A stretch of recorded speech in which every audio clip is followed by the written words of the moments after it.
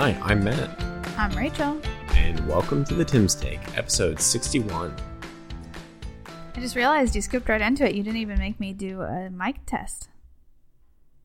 That's true. I guess 61 episodes in, I just trust that our settings are where they should be. You always say that I don't do a mic test properly.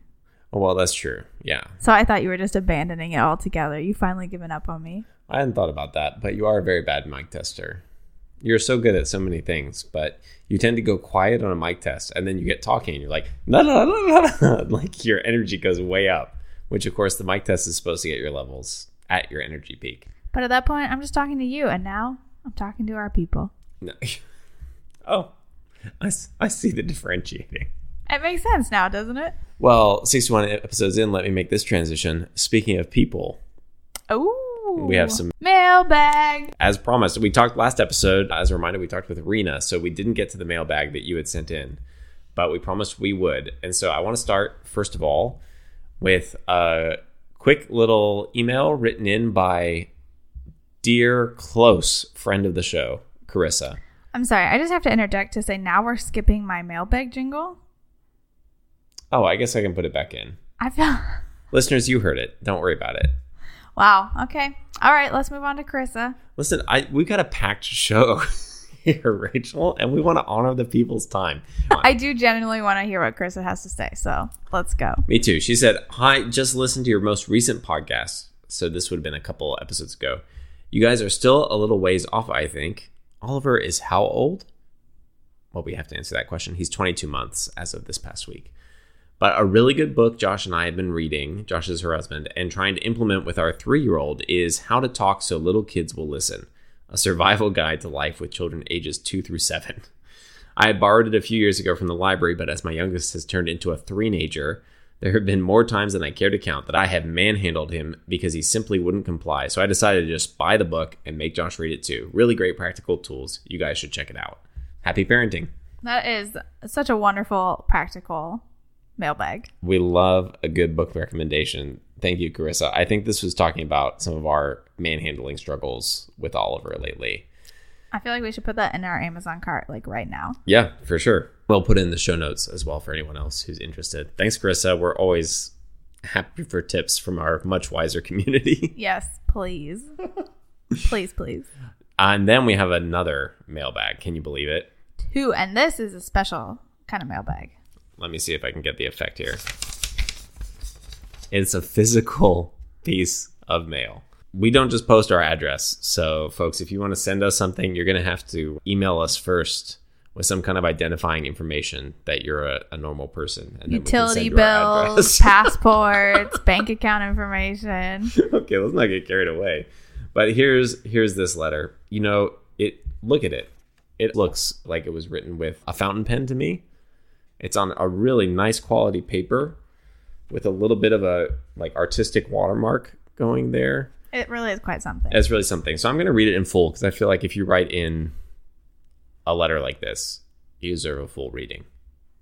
At least this one does. Dear Rachel and Matt at the Tim's Take podcast, longtime listener, first time writer, and first physical letter in the Tim's Take mailbag. Confirmed.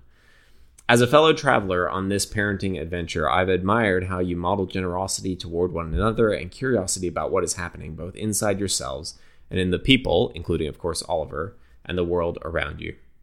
As Oliver gets older, I wonder how you will invite him into your exploration of what it means to live with intention and grace, or rather, how we are able to live with intention and grace. My hunch, as a parent whose kids are still young, is that it's more valuable for children to observe and understand the how of their adults' ethical, social, theological, etc. processing than to be given a set of whats or even whys. How do we think through this issue or challenge? How do we not just coexist but collaborate fruitfully with others? How do we attend to our feelings and bodies and react to different circumstances in healthy ways? Of course, the hows and the whats and the whys are all related, but I think the hows are often the most neglected, especially for or by those of us raised in doctrinal environments. Keep doing what you're doing with much hope and gratitude. Signed, Boris. And there's a PS here. Shout out to Greg and Tony for their recent contribution to the mailbag. Wow, Boris. That could have been a resource in itself. I was going to say, I feel like there's enough to unpack right there. Any initial reflections or responses to Boris's raising of the howls? Yeah, just as you're reading, being struck, kind of reflecting on my own childhood, like how much watching my parents just be in relationship with other people is really the thing that comes first to mind of kind of what I've learned from them, I think, in really great ways. And so I want to model that for Oliver. Yeah. I don't know. What about you? I guess, I hope that these kinds of conversations that we have, even if Oliver doesn't listen to them, maybe at some point he becomes aware that we're having them and wanting to be intentional in those ways. And I think some of that is literally inviting him into them. This is where I think the whys and the hows are interrelated, because the how of patient explanation with a child is often pointing to a why, but it's in the modeling of the patients and the explaining that, we get into kind of relational dynamics and how we can healthily interact even when we're struggling or having a hard day. So I don't know. Yeah, there's a lot of food for thought there about modeling, and also it's like a good reminder that it's not just what you're going to explain or the questions that we're going to answer, but also how we navigate those questions when they come up. So thanks, Boris. Anything you'd add? Go Spurs, go. Go Spurs, go. Well, that's like a coded message. I like that. Well, what great mailbag. Let's move on to our resource, which is titled 3 Powerful Types of Parenting Goals That Will Change Your Life 2022. Of course, you might notice there's a typo in the title. That is directly from the website, though.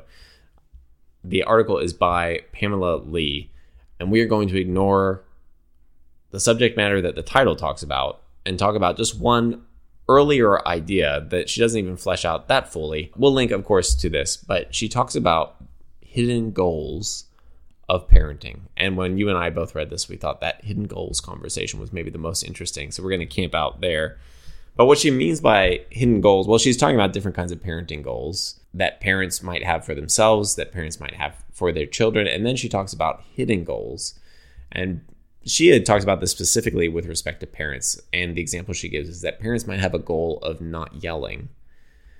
But then they end up often within a few days yelling at their children again. And her point is, well, the not yelling actually has behind it hidden goals. Their goal is not necessarily to not yell. It's perhaps that they want to have a better relationship with their child.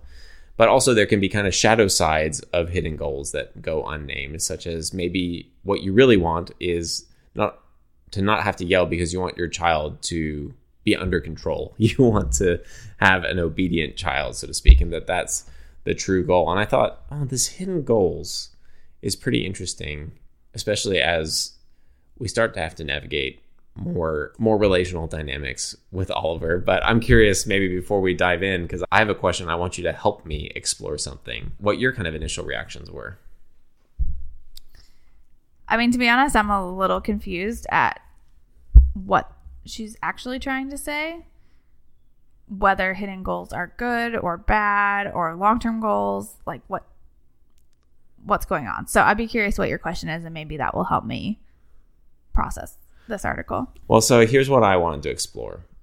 So when I think about like one of these like no yelling parenting goals, and maybe we've talked about this, we've at least talked about it personally off air, is I want to be better getting off my phone around Oliver and not looking at my phone when I'm with Oliver or playing with Oliver.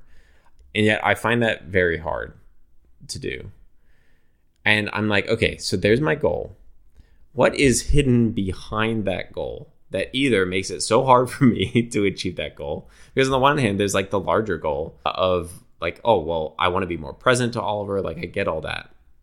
And some of this is bleeding into habits, right? It's not just about goal setting. But I'm like, are there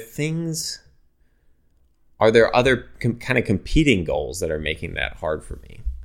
Does that make sense? Mm-hmm.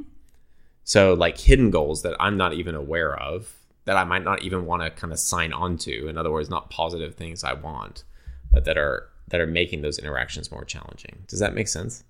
I think so. Do you have ideas, or you're kind of asking to process that too? I'm asking to process this together for you to help me. I mean, I think what's tricky is like your goals as a parent and then your goals as a person or your habits as a person. Yeah. Like are not separable. Yeah. So I feel like you like to stay busy or be learning things, and like being on your phone, reading articles, reading your emails, like is part of that. Maybe not always like the healthiest habit, but it is like kind of meeting some of that desire for you. And so like playing with Oliver and sitting on the floor and staring at blocks and repeating the same game over and over and over is like at odds with like you wanting to like accomplish things. Woof. Wow. Okay. Just take me to the couch. I don't know. Does that ring true at all? Like, I think it's more an issue of competing goals as people and parents, and than necessarily even like hidden goals. That is so good. I'm just processing this and thinking about it. Mm-hmm. Well, and it's like, this isn't fair, but I think it's the truth. Because being with Oliver or being with any little kid is sometimes boring. Then the more stimulating competing goal interjects itself as being an attractive option. Yeah, I think that's totally true. And I totally identify with this. There was a couple weeks where both Oliver and I were sick, kind of alternating each other, but we really just laid low. We were pretty sure it wasn't COVID, but still just didn't want to be like out and about and passing things to people.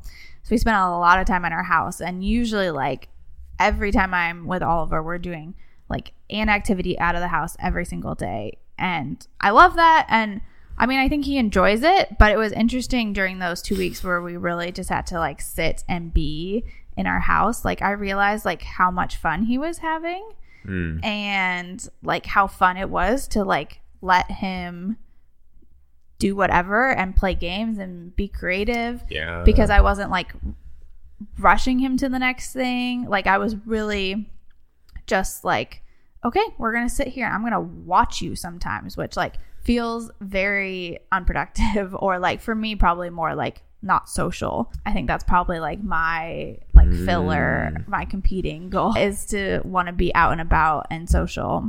But and not just for him, but for you. But for me too. And so to be just the two of us in this house, like was really intimidating. But then I actually like totally enjoyed it and realized like, how much am I applying that pressure to like leave the house on him?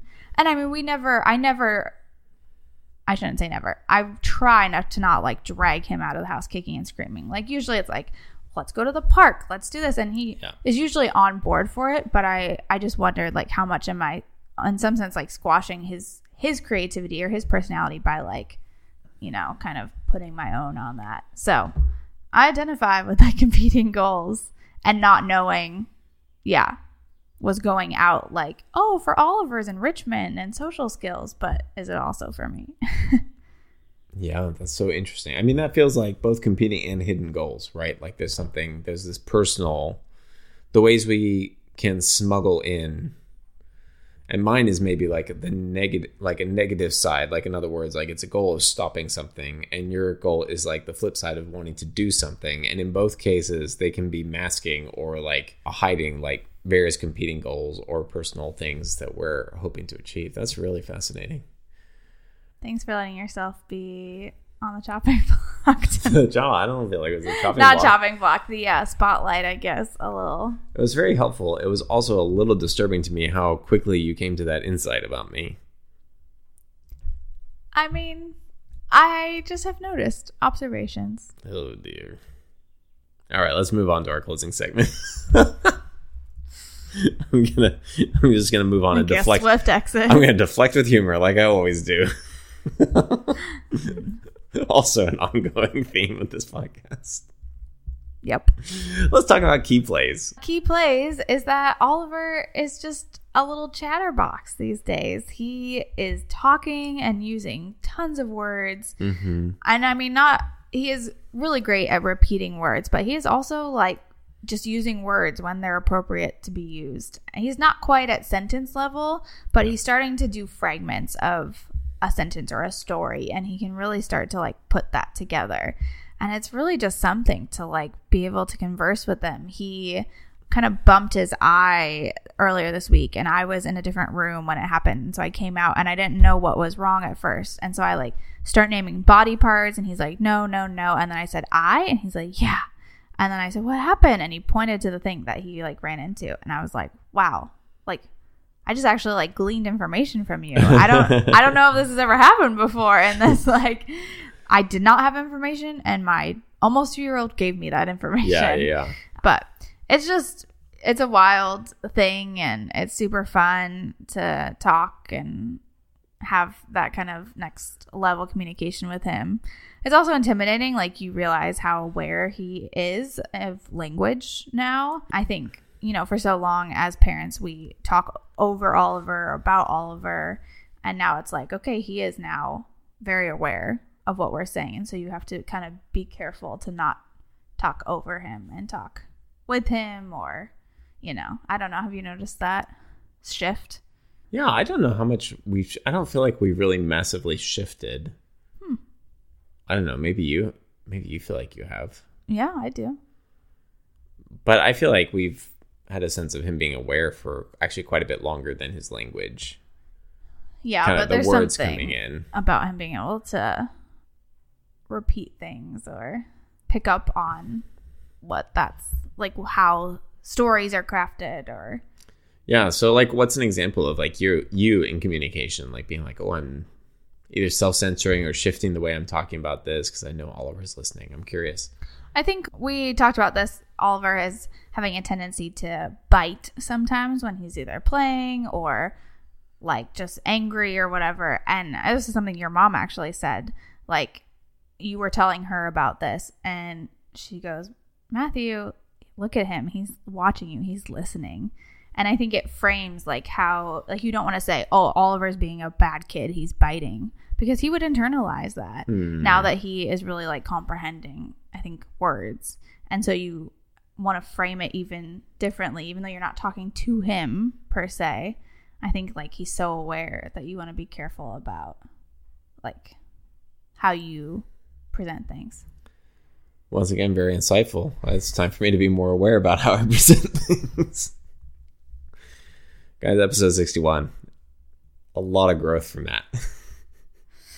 That might need to be the title. We got to wrap it there. Yep. I've grown so much. You really learned so much. I'm glad to be here for this moment. Thank you to those who have written in. You can still write in timsteak@gmail.com. Also, we should say, in the last episode, we talked with Rena Crocker, executive director of the Greenhouse. We had a fundraiser. We posted the link in the show notes. And then when we posted our last episode, that link wasn't active. Wah, wah. But now it is. It is. So it's back in the top of your show notes. You can click there. We'd love for you to support the Greenhouse. There's apparently a matching donor. So in some very strange and also generosity of one listener, we have surpassed our goal that we talked about. So we expanded it. So we expanded the goal, and we'd love for the Tim Steak podcast alone to be responsible for that $400 giving. And if it gets matched up to $800, that's amazing. So link there. Big Dave Giving. The deadline to give is this Thursday, May 5th. Okay, you're listening to this. This comes out on a Monday.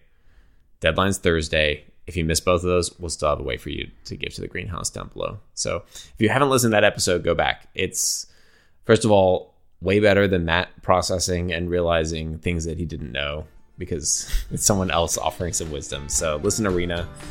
And yeah. Thanks. I think that's it. Till next time. I'm Matt. I'm Rachel. And that is your Tim Steak.